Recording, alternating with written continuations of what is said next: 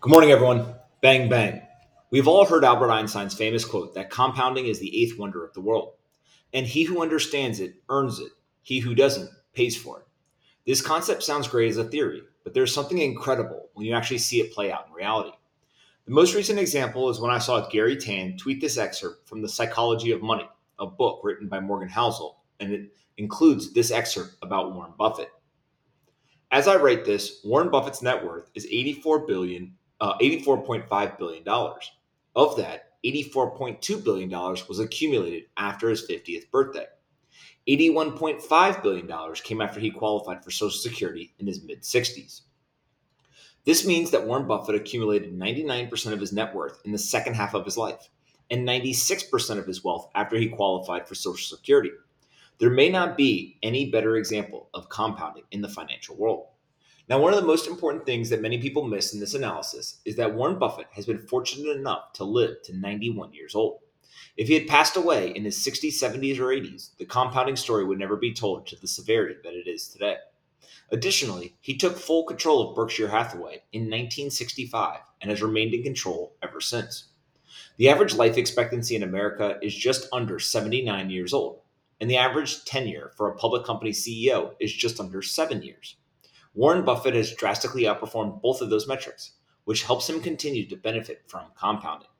As Buffett's partner Charlie Munger says, the first rule of compounding is to never interrupt it unnecessarily. Here's an interesting angle for you, though. In response to the Buffett example, Paul Graham posed the question, I wonder how much of the increase in economic inequality is due simply to people living longer. It is impossible to quantifiably arrive at a concrete answer, but there is definitely some anecdotal evidence that would suggest Graham is onto something. The average life expectancy in 1975 was 71.4 years, and in 1990 it was 74.8 years. People are definitely living longer. If you have bad money habits, your financial situation will only continue to get worse the longer you live. The same is true if you have good money habits. The longer you live, the better your financial position. This is ultimately what Warren Buffett understands better than most. The pursuit of compounding over long periods of time is a competitive advantage. So how does this play out in financial markets? Over the past 30 years, the S&P 500 index has delivered a compound average annual growth rate of 10.7% per year. This means that if you start with $10,000, it would have grown into more than $211,000 over the 30-year period. Compare this with Bitcoin, which has a compound annual growth rate of 161.4% over the last decade. And you can see why so many young Bitcoin investors are outperforming their stock market investing peers. These data points made me think about an important piece of advice that a well respected hedge fund manager once told me. Most of your financial returns will come from the markets you select to invest in, rather than the actual securities you decide to hold.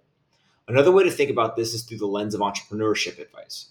When a good team meets a bad market, the market wins. When a bad team meets a good market, the market wins. So much of compounding is predicated on the idea that a high rate of compounding will continue for decades. If you're successful in finding one of these markets, the challenge won't be in making many good decisions, but rather in having the discipline and emotional control to avoid making any decisions at all. This is ultimately where I think Bitcoin is at the moment. It continues to compound at an impressive rate. You just have to be patient enough to outlast everyone who can't think long term. Hope you have a great Tuesday, and I'll talk to everyone tomorrow.